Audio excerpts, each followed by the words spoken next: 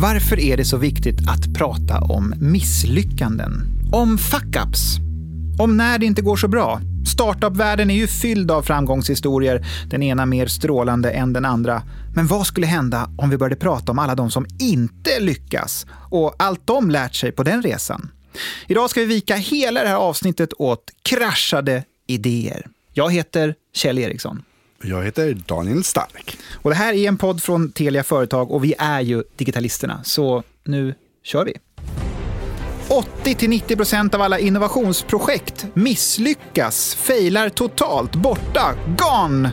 Det är alltså oerhört mycket vanligare att köra omkull än att nå sin dröm. Nu vill Chalmers och Sahlgrenska entreprenörsskolor dra igång fuck-up-seminarier över hela landet. Fester som hyllar misslyckandet. Och vi har idésprutan bakom idén här i studion. Hon misslyckades kapitalt med sin champagneidé.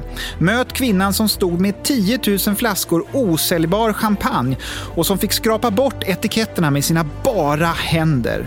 Moa Gurbuser träffar du här strax i Digitalisterna.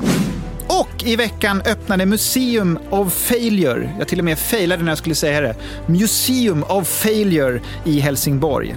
Med närmare 70 failade uppfinningar. Som plastcykeln och Ahlgrens bilar som exempel. Jo, det hörde rätt. Det svenska godiset som skulle blivit svenska marshmallows blev något helt annat.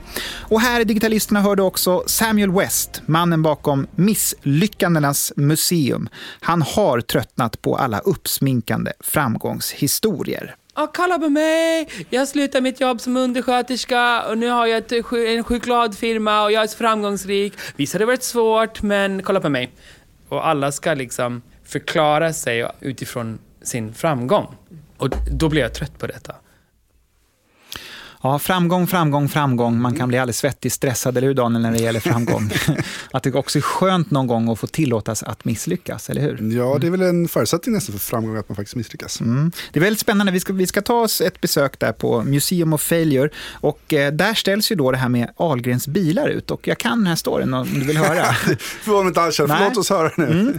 Tydligen var det så här att man bestämde sig för att man skulle då liksom in på marknaden i Sverige att ha en svensk version av liksom de här amerikanska, fluffiga, härliga marshmallows. Det är liksom någon slags amerikansk godis som man kan grilla, du vet, allt de stora, härliga kuddarna.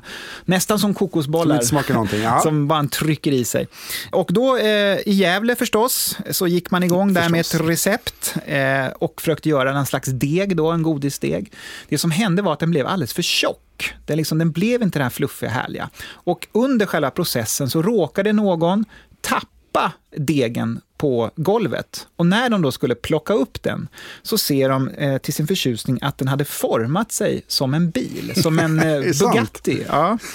Och det blev liksom upprinnelsen till att man kom på då Ahlgrens bilar, som ju då sägs vara Sveriges mest sålda bil, som de brukar säga. Ska man verkligen äta godis från golvet? Det vet jag inte. Ja, det är det vi gör. Det har vi gjort. Det kanske inte är så att de tillverkar dem på det sättet. De häller ut allt på golvet. Det är så det går till.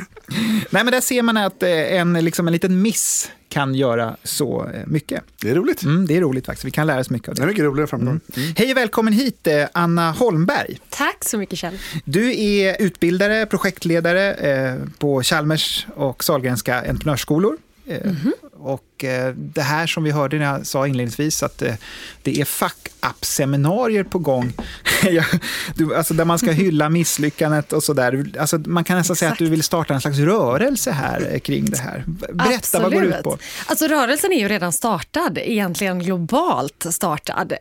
Vi var i Silicon Valley 2015 med jobbet och var där på Nordic Innovation House där de berättade om att något vi har sett mycket på det senaste, det är just den här typen av fuck-up-seminars. Att framgångsrika entreprenörer samlas och pratar om allting som gick käpprätt åt helvete.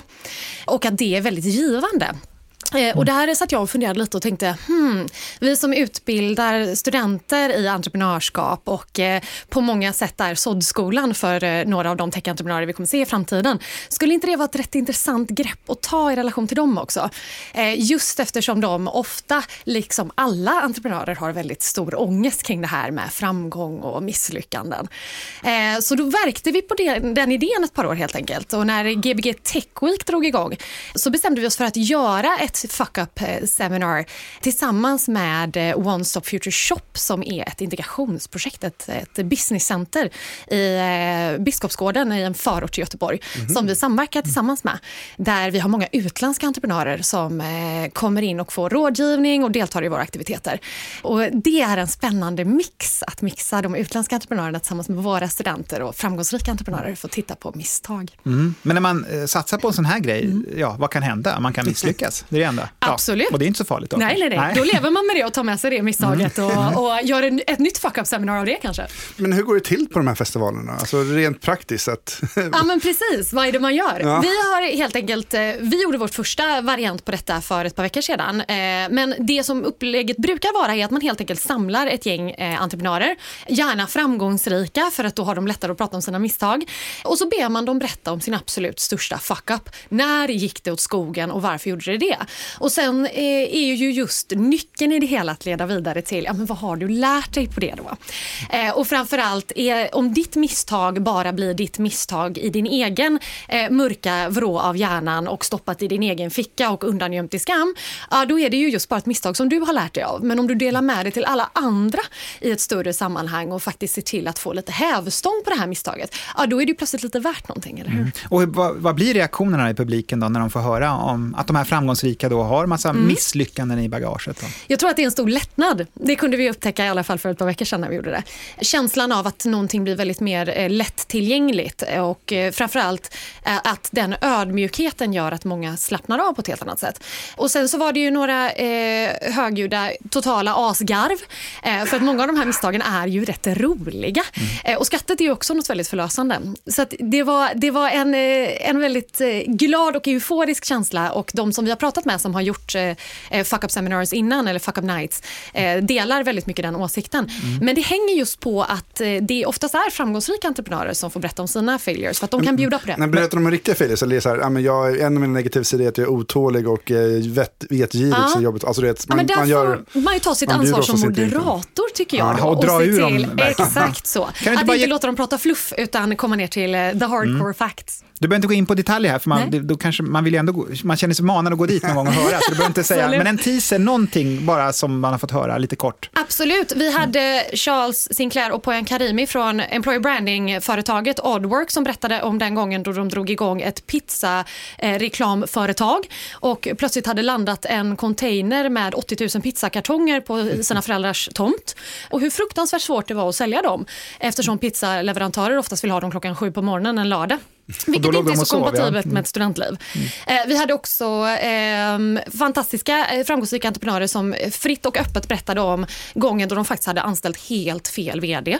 Och det ledde till att en rätt lång period av ett undergrävande och ett stök i relation till styrelsen bland annat. Och det är ju ett misstag som många skulle ha väldigt svårt att erkänna, men som de här entreprenörerna delade med sig av väldigt ödmjukt. Du sa ju också att det är ett slags integrationsprojekt här, och då kan jag tänka mig att det får många influenser från olika kulturer och man blir lite nyfiken då så här, hur vi i Sverige är kontra då vår omvärld. Är vi lite extra rädda i Sverige eller så? Ja, min upplevelse är det. Och den upplevelsen delar jag med rätt många som rör sig i den här typen av startup-sfär som vi gör. Jag märker att när vi träffar de utländska entreprenörerna som är med i One Stop Future Shop-projektet så har de oftast ett helt annat mod. Det har dels att göra med deras kulturella bakgrund, att man ser på entreprenörskap på ett helt annat sätt, men också att man ser på misslyckandet på ett helt annat sätt. Man är mycket, mycket mer öppen för det, och man har inte samma sociala skräck som jag upplever att många svenskar har. Att det är så förknippat med ett starkt socialt stigma att misslyckas. Och där hoppades vi ju att i det här sammanhanget låta de olika kulturella bakgrunderna få lära sig av varandra. Spännande, ja. Var kvar här så ska vi få höra lite mer om fiaskon och sånt.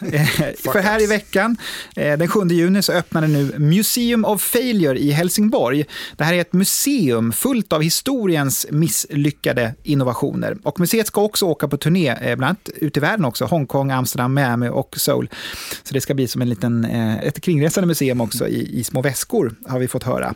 Vi ska få veta vilka produkter som finns på museet alldeles strax här, men vi ska ska först också få höra vad som hände när innovationsforskaren Samuel West fick idén till museet.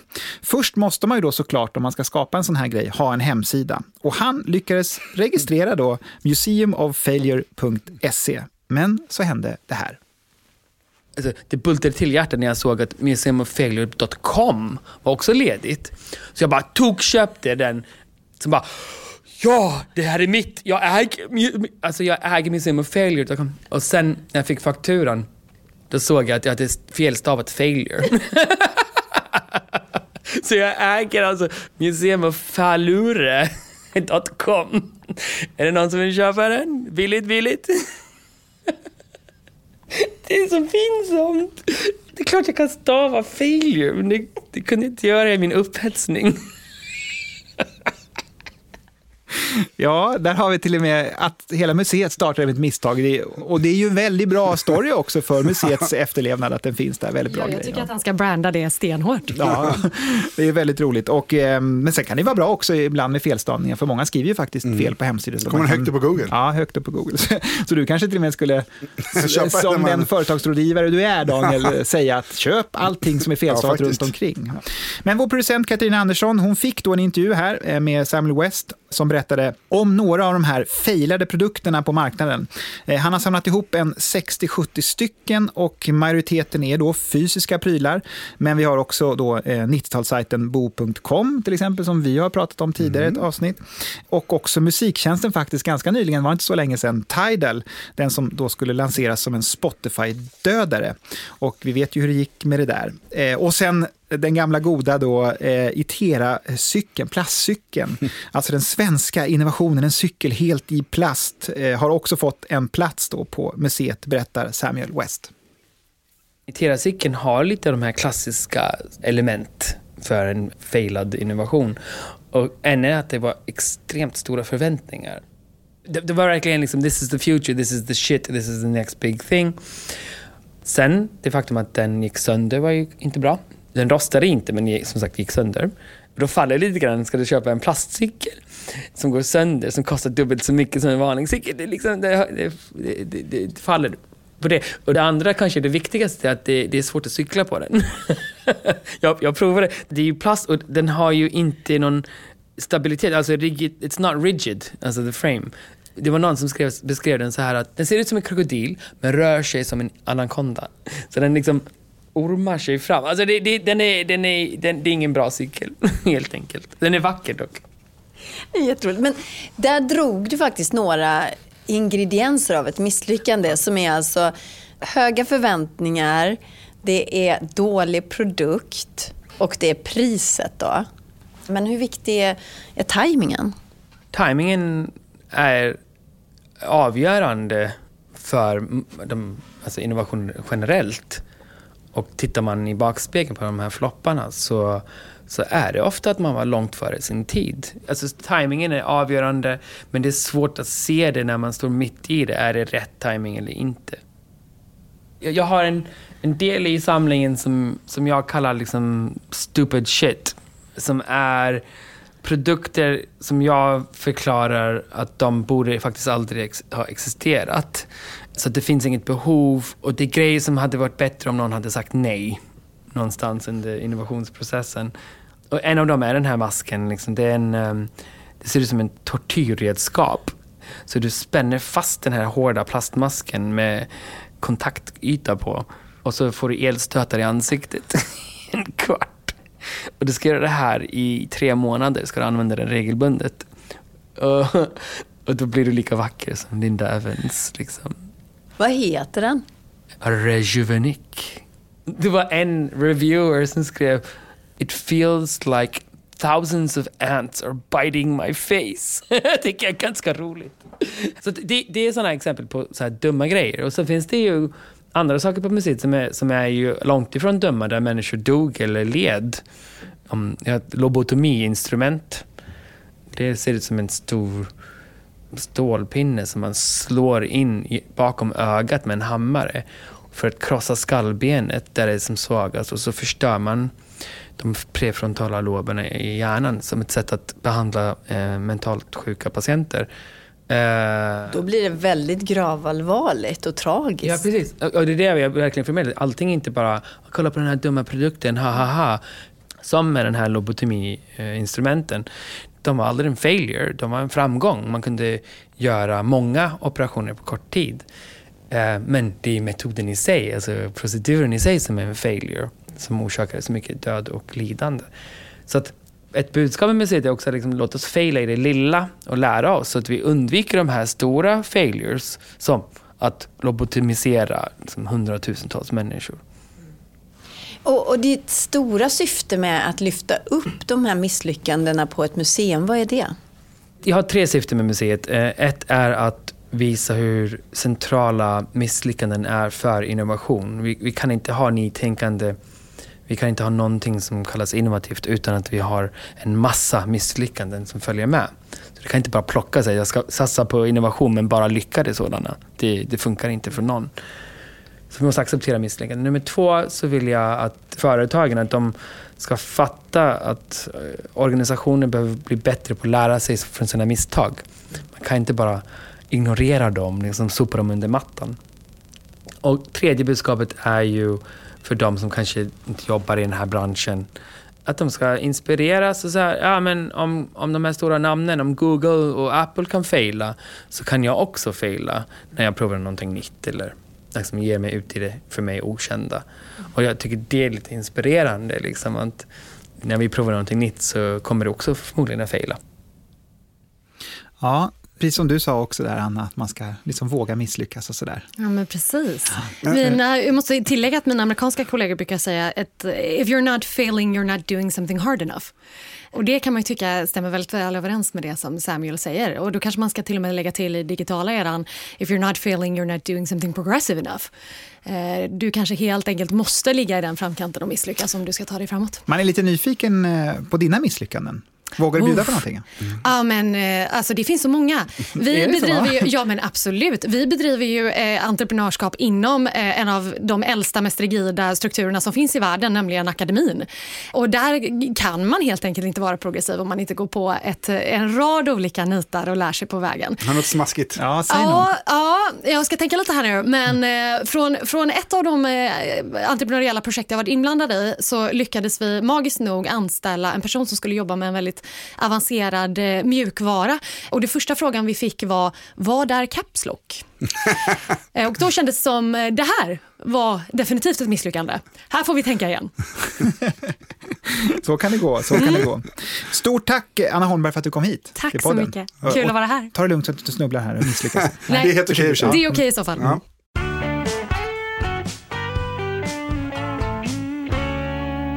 Lite gitarr här från en misslyckad musiker som det nu går bra för. Det vet du inte. Ja. Nej, jag var skojar lite grann här. Vi pratar ju om misslyckanden idag i podden här och vi har fått in en ny gäst här i vår podd.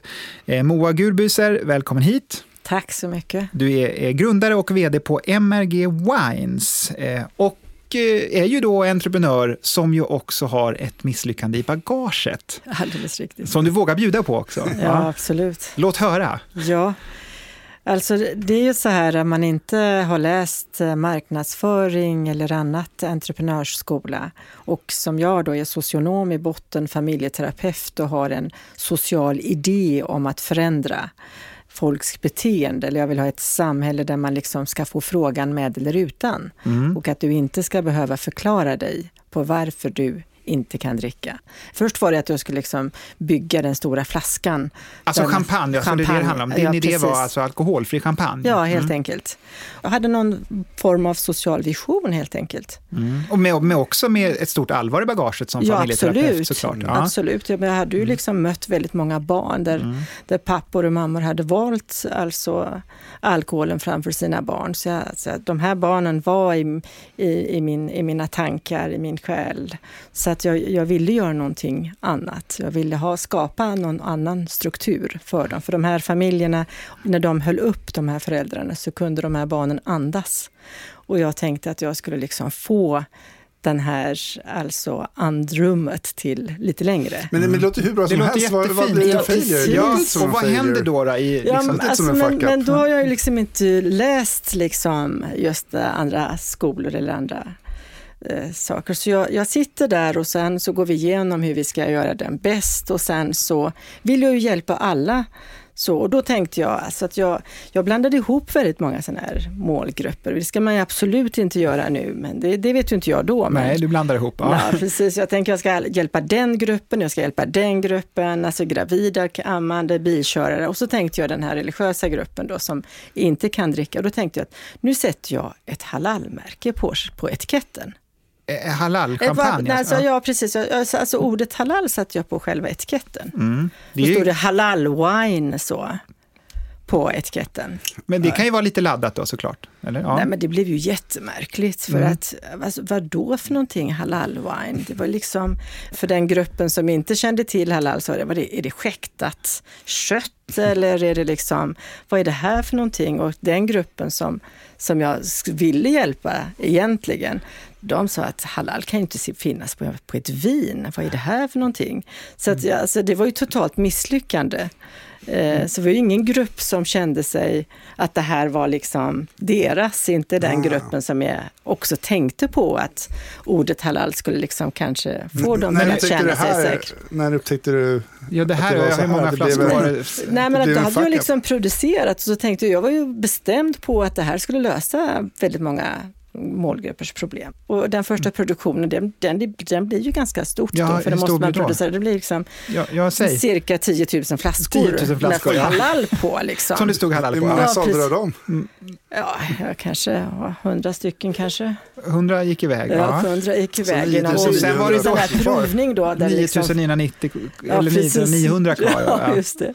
Och då står jag där och sen så tänker jag, herregud, det är ju totalt misslyckande här. Alltså jag kan inte sälja den till den gruppen som den är avsedd för och den andra gruppen säger att den här är ju inte för mig.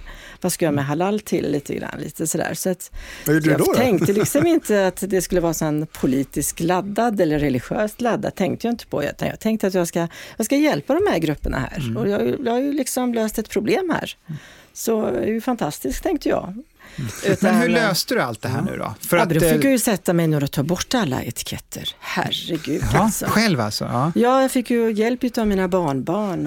Och hela släkten fick sitta? Hela släkten fick ju sitta där. Och så, med pincett och vatten eller vad går det till? Liksom, ja, man fick ju producera 9 etiketter och så fick man tvätta bort dem och så fick man sätta vanligt. Men det tar ju en väldigt tid, kan ju sitta hårt etiketter. Ja, absolut. Men alltså, har man bestämt sig för att man ska liksom lyckas i sin vision så är det bara att köra vidare. Men det var ju rätt så roligt nu. Just då var det inte så kul att sitta där och hur lång tid tog det? Tvätta liksom flera månader. Flera månader satt alltså vi bytte ju etiketter varje gång vi sålde liksom utan halal och då gick det ju bättre. Ja, det gick det bättre. Ja, absolut.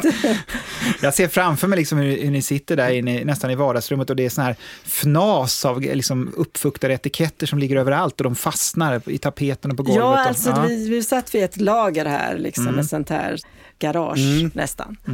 Men här på bordet så står det nu en flaska, för du har ju lärt dig av misstaget och nu går det som tåget och nu går det bra. Ja, absolut. Men det är inte halal där. Nej, men berätta, vad har vi här framför oss? Det här är alltså Rickard Julin. Rickard Julin? Ja, han champagne. Är världens främsta champagneexpert. Där står inget halal på. Och hur fick du kontakt med honom? Ja, då ringde jag upp honom. Det bara ringde? Hej, här är jag. Halal-kvinnan.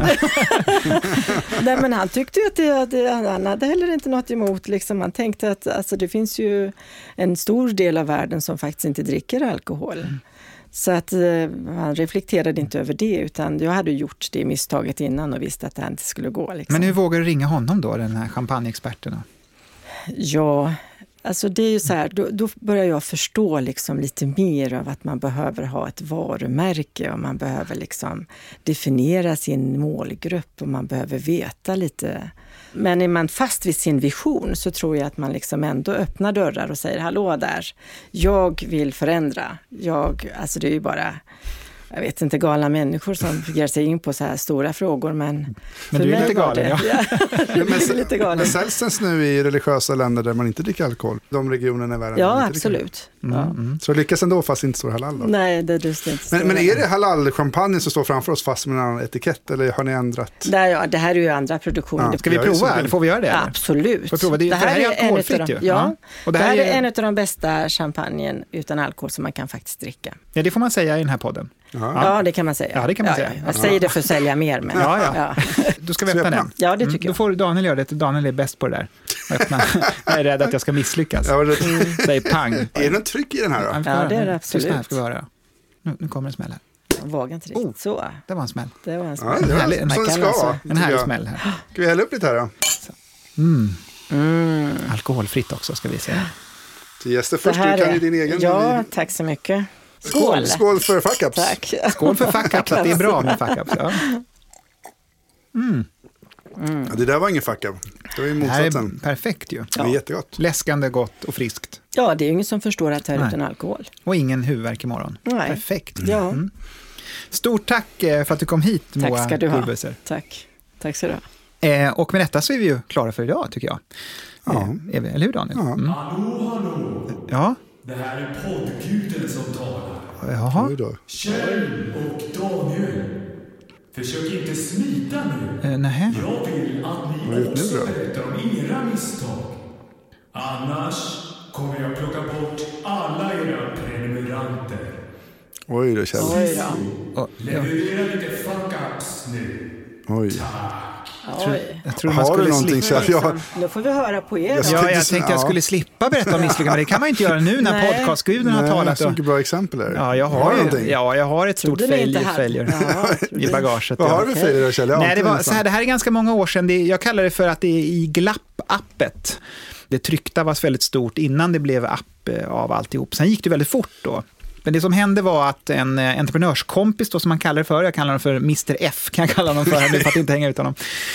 Han har en lång bakgrund inom Handelshögskolan, så att han har liksom en sida som kanske inte jag har, för jag har inte gått Handels. Så att vi synkar väldigt bra att liksom spåna kring idéer och sådär.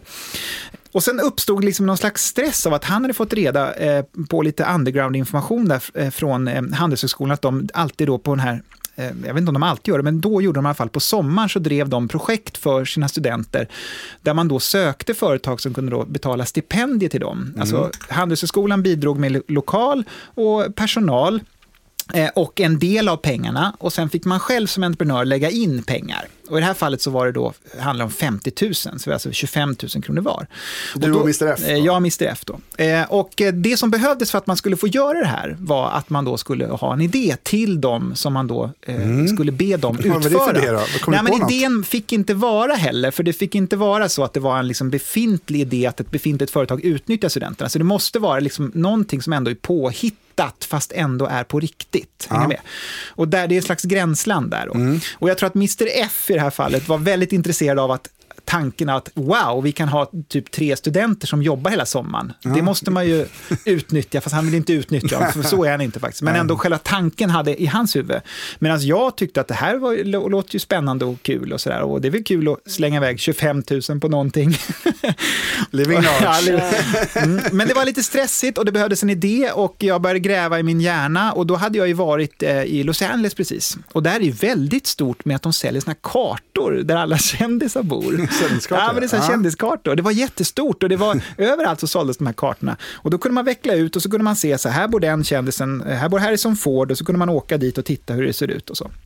Och det finns inte i Stockholm, den här kändiskartan. Så kom jag då, jag var ju tvungen att pitcha då den här idén inför massa handelshögskolestudenter. Du och Mr. F? Nej, Mr. F ringde och sa att han inte hann, så jag fick göra det själv. Och då var det ju massa andra företag som var där innan och skulle då, och alla de var ganska, måste jag säga, ganska tråkiga. Alltså de satt så här: hej, vi håller på med en liten burk som vi vill utforma som är lättare att öppna med vänsterhanden. Och, nej, men ungefär så. Alltså, vi behöver 3 studenter som är intresserade. Och så var det någon som var lite sträng. Jag tänker mig att vi ska göra så här. Så att jag hade liksom värsta chansen att komma upp och vara liksom en liten glad, härlig, skön Kjell som kommer där och bara: hej alla studenter, vilka vill jobba med mig? Så och jag la fram det här, så det finns ingen karta. Ingen vet var Anna Bok bor någonstans och sådär. Och här finns utvecklingsmöjligheter. Pressbyrån kan sälja det här i framtiden. Kartor, turismen, bara wow. Och du vet, man bara kopplar på någonting som blev så här. Så det blev ju kö till mig. Plötsligt var det jättemånga som ville jobba och trodde på den här idén som jag inte riktigt själv visste om jag trodde på. Och plötsligt vips så var det väl en 10 stycken som ville då. jobba, och då fick vi ordna såna anställningsintervjuer, för vi var ju tvungna att plocka ut då 3 stycken. En skulle vara vd, för de skulle liksom också leka företag för att lära sig då också i det här studentprojektet då. Ni var väl på allvar, ni skulle väl sälja kartorna? Ja, vi tänkte ju så. Ja, Mr. F tänkte ju, han var ju redan kolla med tryckerier och grejer. men sen var det väl lite så att till och med studenten sa väl redan första veckan sen att det här skulle ju hellre vara en app egentligen, men fan vi köpa en karta liksom. Och redan där insåg vi kanske själva, oj just det, men fortsätt nu, vi gör ett papper. För Mr. F tyckte väl ändå att det är väl lättare att sälja papper, liksom, trodde han då. Men det som var lite jobbigt var att jag fick också ett dåligt samvete och kände shit, man slängt iväg pengar. Och så måste man ju då underhålla dem, åka till dem. Så jag åkte dit ibland, cyklade dit med lite bullar och kaffe och kolla, hur går det? Och då var jag också tvungen att anamma liksom chefspositionen då. Här kommer liksom investeraren Kjell typ in. Hur går det med kartan? Hur långt har ni kommit här? Ja, vi har hittat 10 adresser här nu. Nu vet vi var Persbrandt bor. Ja, så det vet ni. Perfekt. Jag skulle liksom leta efter alla de här adresserna och börja pricka in på den här kartan och sådär. Och sen så till det hörde också att vi försökte också, för det sa Mr. F att det är bra att ha en fest för personalen. Så vi hade en fest. En företagsfest då, i min båt som slutade med att alla somnade. Då skulle vi haft den här champagnen egentligen med facit i hand. Det hade vi inte då, hade andra grejer.